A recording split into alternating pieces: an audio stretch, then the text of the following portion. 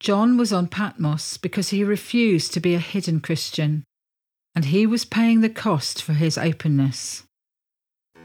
In our post-Christian society, may we know when to step out boldly and when wisdom lies in adopting some other approach.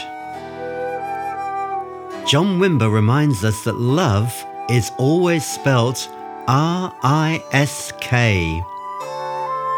Again and again, we may need to set out by night, not knowing what will happen or where our efforts will lead, but trusting that if we're responding to the leading of the Lord, then He will turn night into day and bring fruit from what we sow. And rule number 1 for budding tightrope walkers is simple.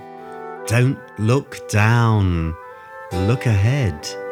Fix your eye on something further ahead and you'll get across to where the Lord is waiting.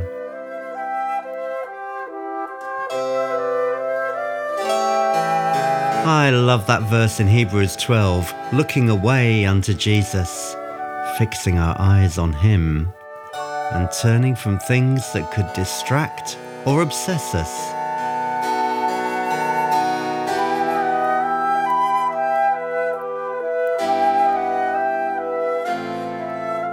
Because this is a meditative CD rather than just a teaching one, let's take the time now to think about some of the things that incline us to look down, or to give up, or to look inside ourselves for resources and find that we just haven't got them.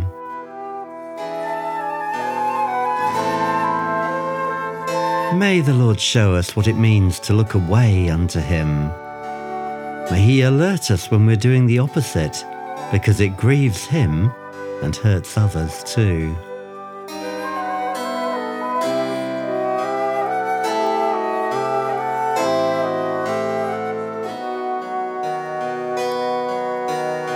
I don't know about you, but I find that one of the routes by which the pressure often builds up is along the fault lines of misunderstanding, or even envy. If you look closely, you'll see that at the heart of almost every relationship split or trouble, there's a root of envy at work.